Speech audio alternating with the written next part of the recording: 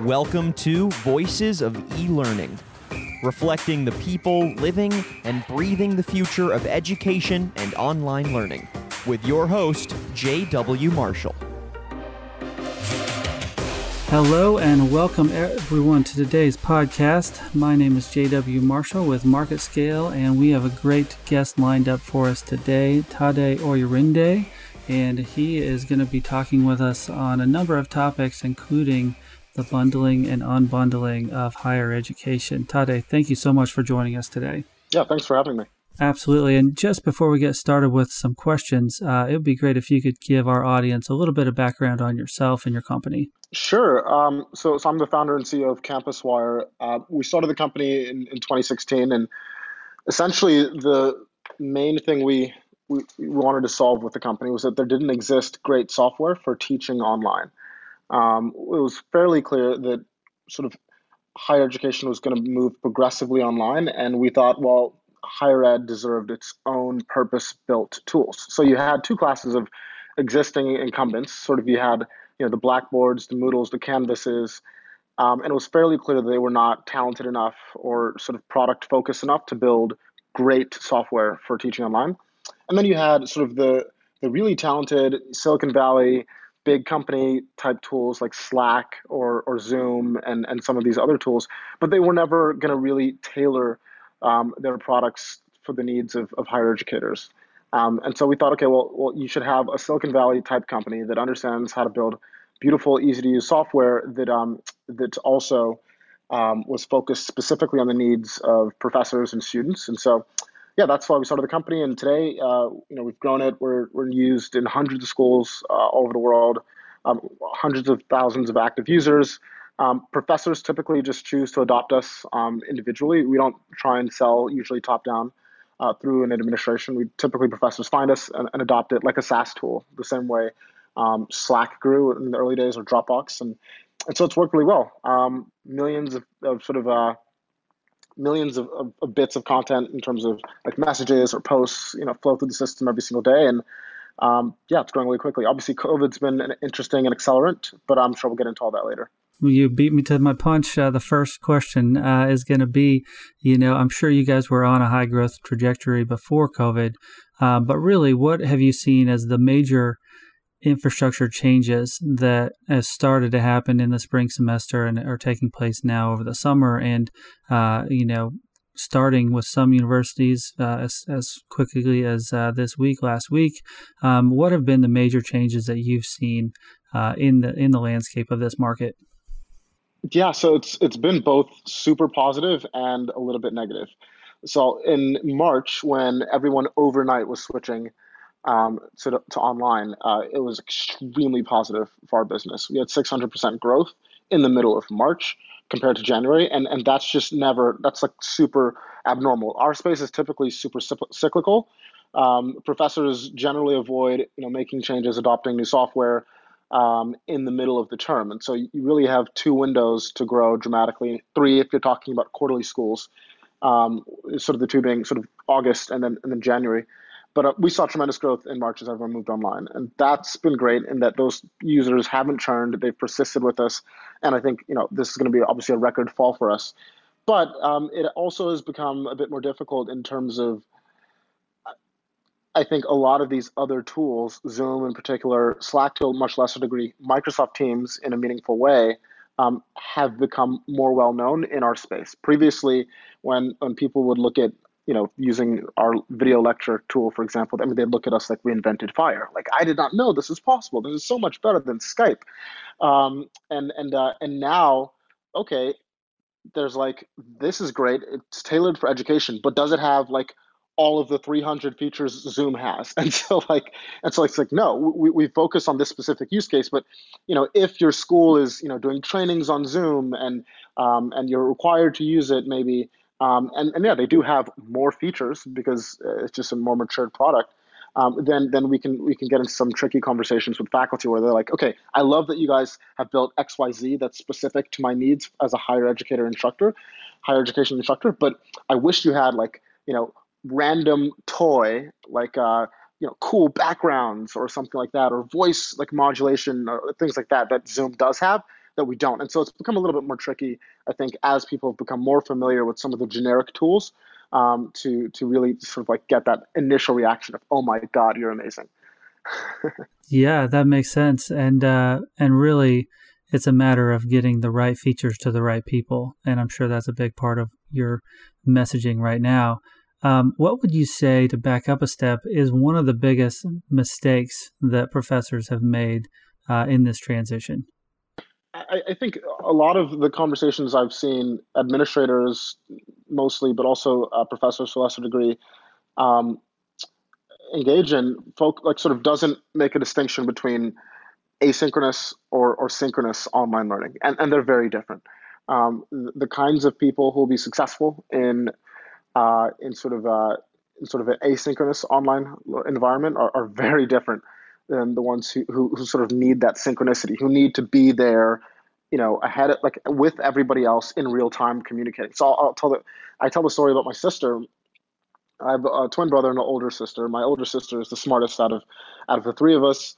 You put a book in front of her, she learns. It's literally that easy. And so my parents were like, why, like, put her in school? Like, they're slowing her down. Let's yank her out of school and homeschool her so she can learn much more, much faster. And that worked really well for her. She went on to sort of graduate. She went back to high school, was a high school valedictorian, and eventually became a Harvard dermatologist. Um, didn't work as well for my brother and I. We were way less focused, way less mature, way less intrinsically motivated. We sort of need a lot of that, I think, external pressure, and maybe the kid in the class who thinks he's smarter than you, so like you're competing with him, or maybe the girl you think is really attractive, you want to impress her by asking a smart question in class. Like, all of that is really important to how we learn.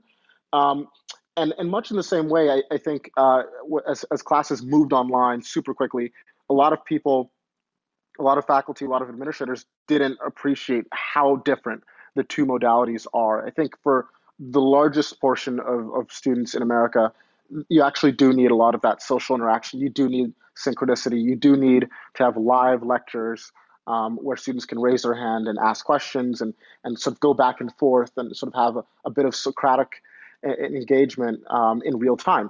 I don't think most people can really thrive, I think, and enjoy their learning in a completely asynchronous environment where all the lectures are pre-recorded and things like that. So that's, I think, the biggest thing that we've tried to help folks understand is, okay, these are actually very different kinds of learning. Absolutely. And one last question on this topic, diving even deeper into the content.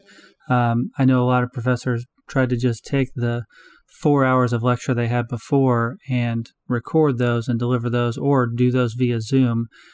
What advice would you give to those professors as far as, that's not going to be as engaging as if you're in person? It's just different. And there are some setbacks and some cons to that, but there are also some pros. Could you maybe give some advice to professors as they're trying to, eat the elephant one bite at a time? How do they get started with kind of converting their content from that live experience to online? Yeah, no, it's a big problem. I think that, well, when you're in an online environment, you have to really get people's attention. When I'm doing investor meetings, I generally try and avoid doing them, at least pre-COVID, online. I'd prefer to meet in person. It's much easier to keep people's attention. When you're in an online environment, oh, your phone rings, or your phone buzzes, you're more tempted to look, right? No one knows that you're cheekily texting beneath the table. It's much easier to sort of be disengaged. And so what I would always do is I would always sort of like kind of shock them, say something a little bit risque, or like sort of like just throw out a really interesting fact that maybe is a non sequitur, just to make sure that people are listening, keep people engaged. I think faculty have to do similar things. Obviously, we with CampusWire have been evangelists for active learning for a long time. One of the cool features in CampusWire is that you can poll students on the fly, and faculty have been doing this for years, using CampusWire in lectures. So now I think bringing that online, okay, in a poli-sci course, what do you think the probability is that Joe Biden picks X to be his running mate versus Y? Okay, you poll the whole class in real time, you see the results, and then you talk about why. And it's sort of like those kinds of things, constantly, I think, breaking up these lectures where you have every 7, 8, 9 minutes, some back and forth where the student can actually participate, is really key. That's great advice. I think another guest in the past had talked about if it's anything that's just information intake, put that in the on-demand recorded videos, right? That foundational stuff, and then save the interactive time, the time online live for the debates, the questions, the interactive portions, and don't get into the habit of just mass lecture live. Even in the business world, we don't, that's boring. We don't like that. Use the same, principles in online education. All right, we want to shift gears a little bit at this point to bundling of services. And this is kind of a bigger structural issue, but really the traditional university experience has been around this bundled, almost nickel and diming of the student body. But right now, education has, technology has a chance to kind of disrupt that. What are your thoughts on that disruption, and how is that going to play out? Right. So yeah, I think it's really important now that as American families are sort of like questioning the value of a university degree, that we have like a more structured way of figuring out what exactly are we paying for when we send our kids or our adults to American universities. And typically, you'll see politicians, sort of public intellectuals just say, "Oh, education." Um, Actually, what universities are selling, what colleges are selling, is not just education. It's really, I think, a bundle of things, as we've discussed in the past, and I think education is just one component of that bundle. And so you've got, we call it internally at CampusWire, the four E's. And so you have environment, which is defined as curated physical and social experiences. Then you have education, which is pretty much access to subject matter experts, right? Where are the best people in physics, the best people doing the most interesting work in sort of biology? Okay, they're mostly at universities. That's where the highest concentration of them exists. We're giving you access to those people, and then obviously employment. I think a big part of why people are willing to sort of pay for these sort of exorbitantly priced degrees is because, well, it's an investment. In theory, you're supposed to get a return on that investment in getting a better job that pays better over time. And then, of course, eminence. I think sort of that dimension is like the sort of prestige that that comes with going to the right school, and that can be localized in terms of walking around Atlanta growing up. If you went to UGA, you're a king, obviously. But it could also be national or international in terms of if you're walking around anywhere with a Harvard degree. And so but it's generally this sort of eminence, this prestige, this improved social standing that can come with it as well. So that's the four pieces, the four E's. I think there's an opportunity for technology to help students access some of the components of the four E's that are critical towards living a better life, towards earning more, towards just sort of achieving the American dream, without some of the more expensive and nice to have sort of aspects of the traditional university bundle. So, yeah, happy to get into that. Yeah, well, just to dive a little deeper into that, there's a big push towards micro-learning credentials, trade schools, things like that, which would kind of fall more into the employment bucket. What do you see as the future of those trends? Are we going to see higher numbers of students kind of evolving that direction? And if so, at what expense?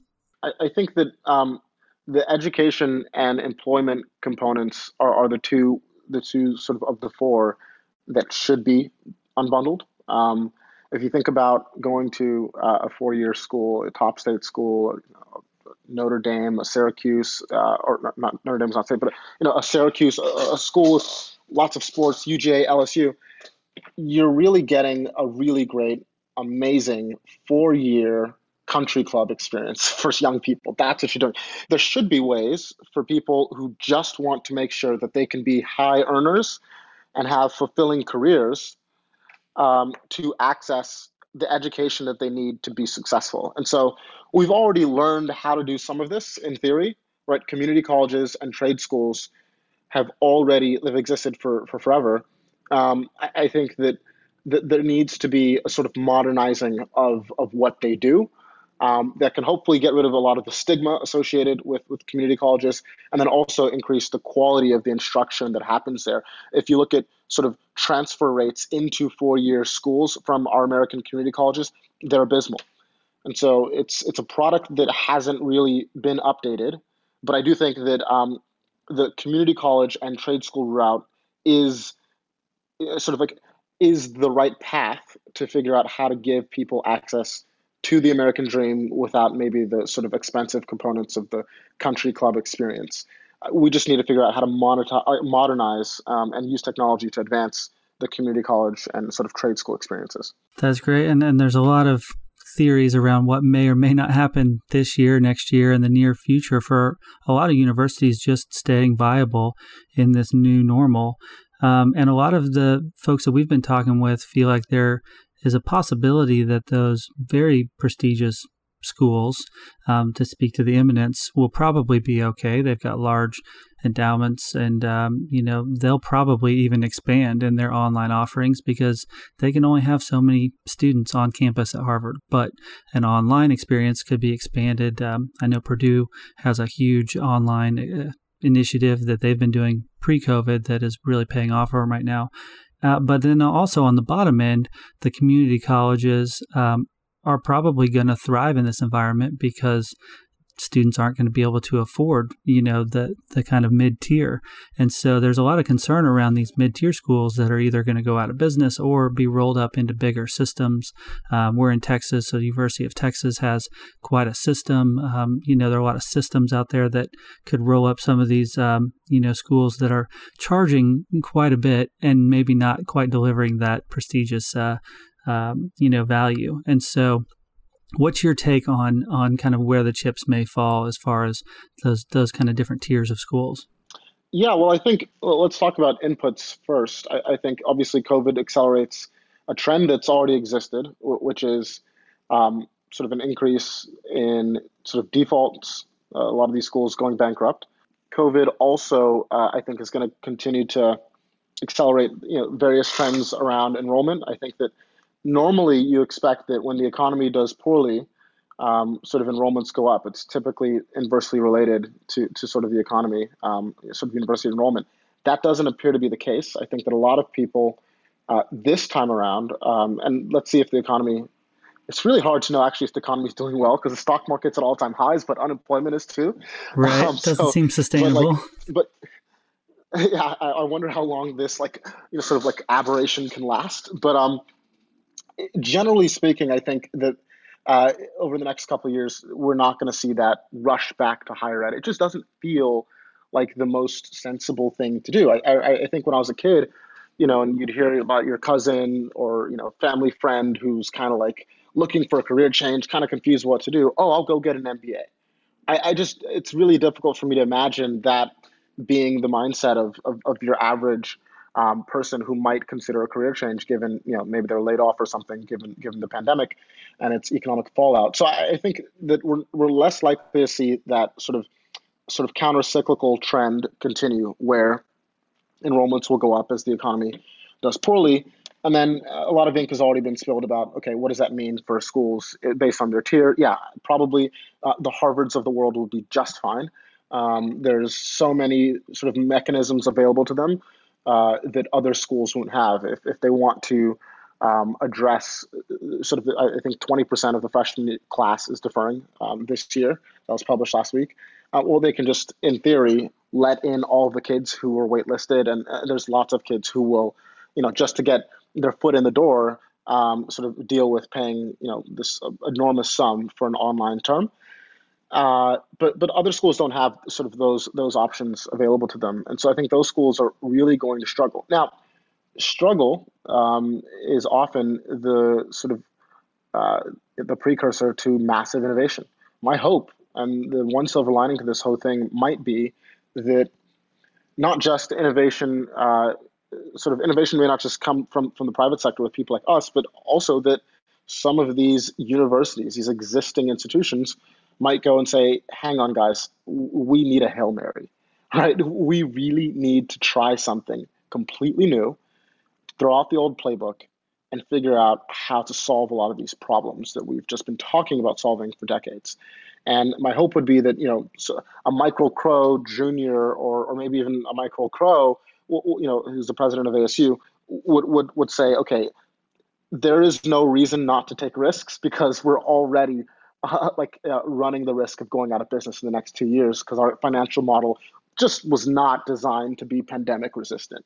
And so that's the hope, is that there is some amazing innovation that comes out from the university side. There's definitely a ton, and I'm happy to talk about some of the stuff we're doing and some of the stuff my friends are doing and other ed tech founders are doing on the sort of private side.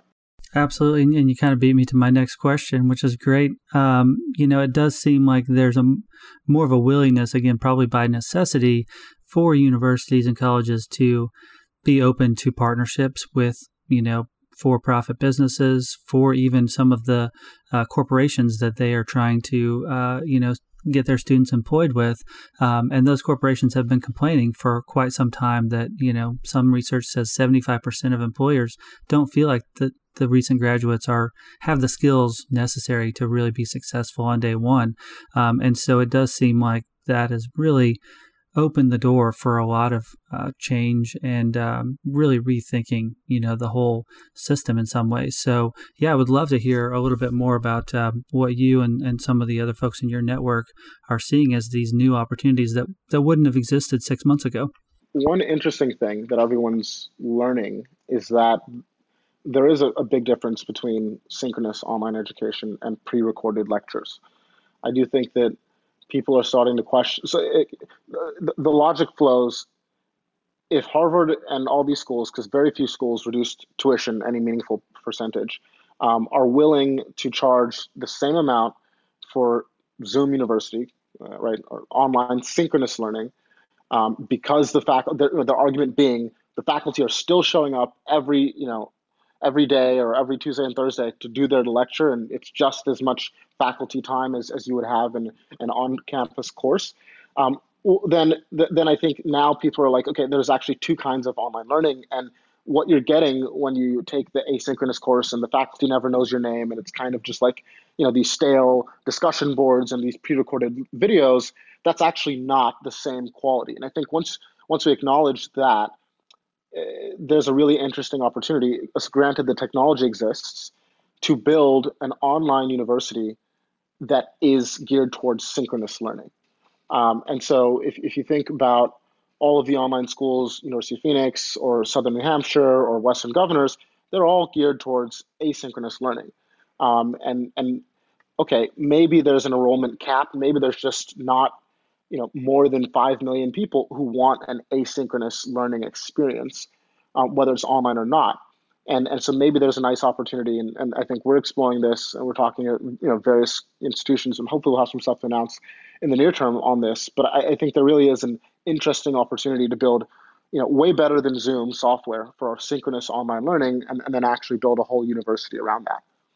And I think the trade show industry is dealing with a similar issue, maybe on a smaller level in a lot of ways, is that just doing big, kind of one-off recorded sessions is not replacing a big live trade show. And so, but building the infrastructure for what you're talking about, where you can kind of walk the campus halls synchronously online and have those, other factors, that environment, just access to your professors in a more convenient digital way, things like that, is a big undertaking. And it's probably a land grab right now to see who's the first to kind of build that technology in a meaningful way. So that's really exciting.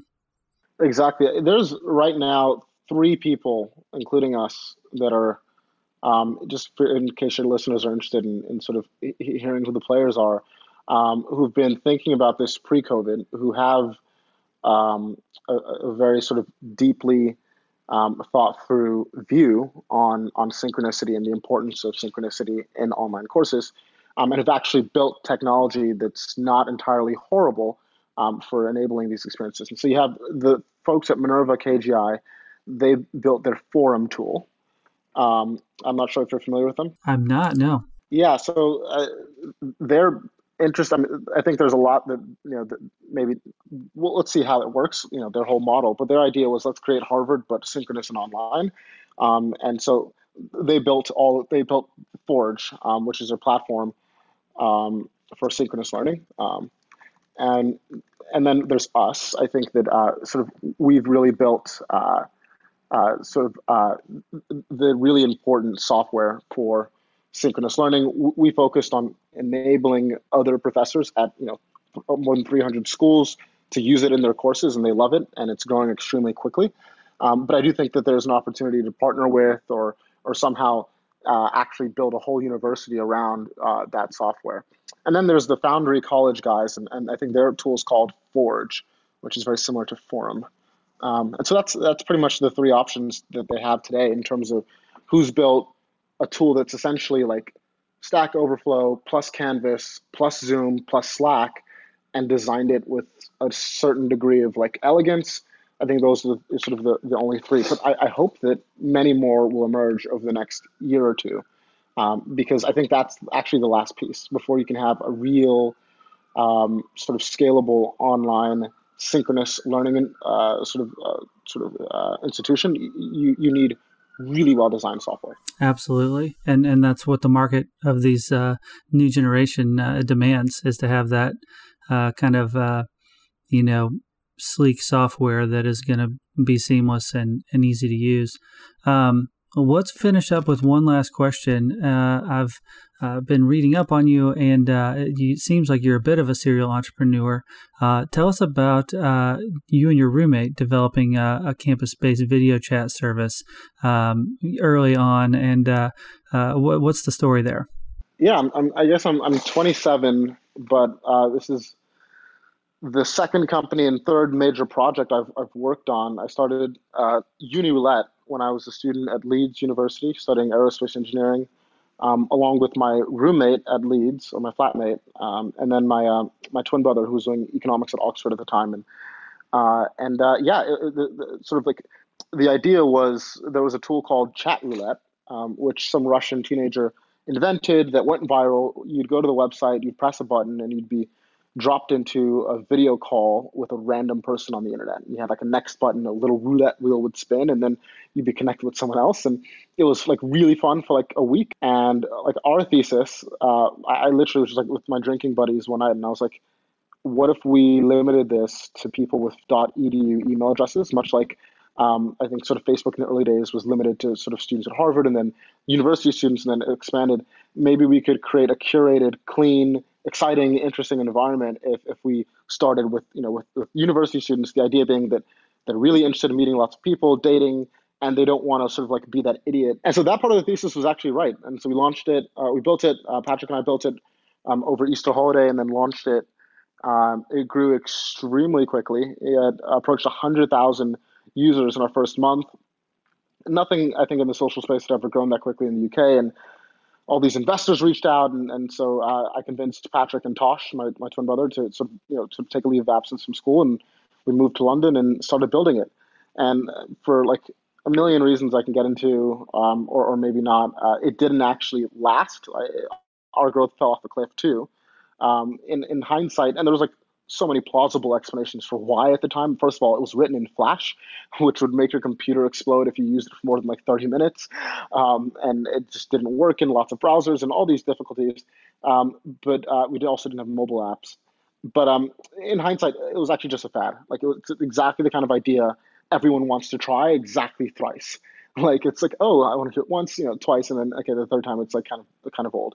But eventually we ended up pivoting the company into being a consulting firm for universities, where various schools would reach out and say, hey, what's this new thing called the App Store? We should probably get an app in there. Can you build something so students can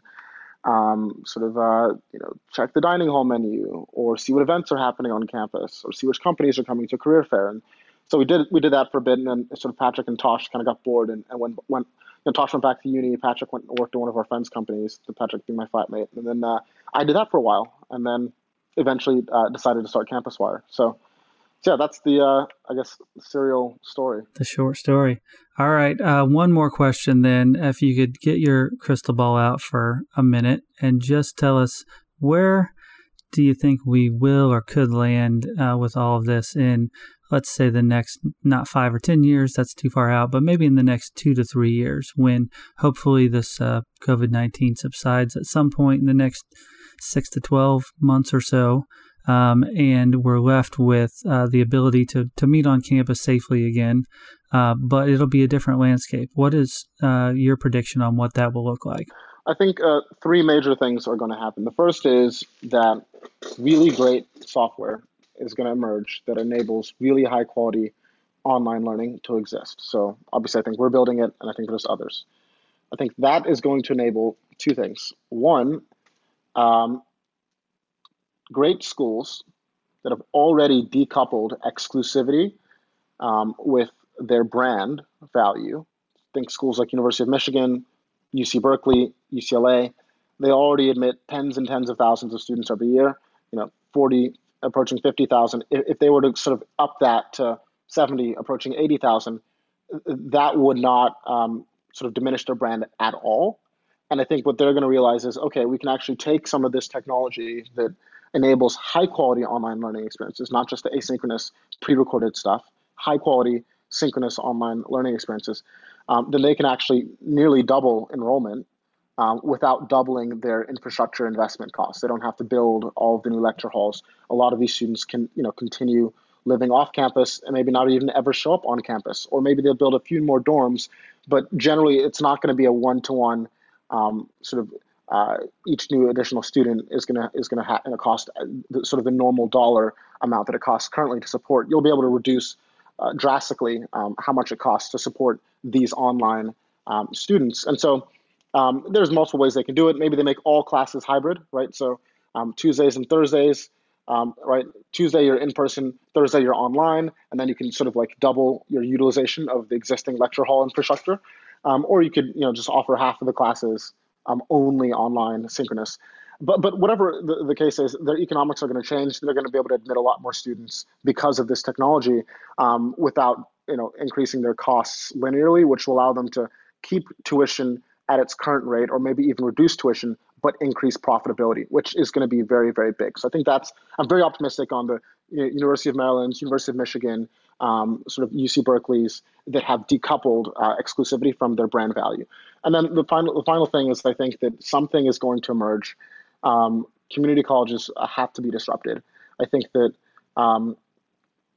there's a much easier, better way to deliver high quality access to just the learning and just the education and employment components that the community colleges and trade schools currently offer using the internet. And they already don't offer prestige. There's no prestige in going to a community college. They already don't offer this like environment. Like the buildings are like these sort of like 1940s brutalist style buildings, and you're not making friends, and it's generally you come there, you knock out your gen ed, and you transfer. And I think that can absolutely be done in a much more high quality way, cheaper than the average cost of sort of community college, which is in state about $4,000 a year. And so I think something like that's going to emerge and sort of disrupt the community college space. So those are my three, I think, my 3 crystal ball events. No, that's great insights and some new insights for the podcast, which is always welcome in this time. So that's all the time that we do have for today. But Tade, founder and CEO of CampusWire, thank you so much for joining us. Sure. Thanks for having me. And we'll see everybody next time. And don't forget to always keep learning.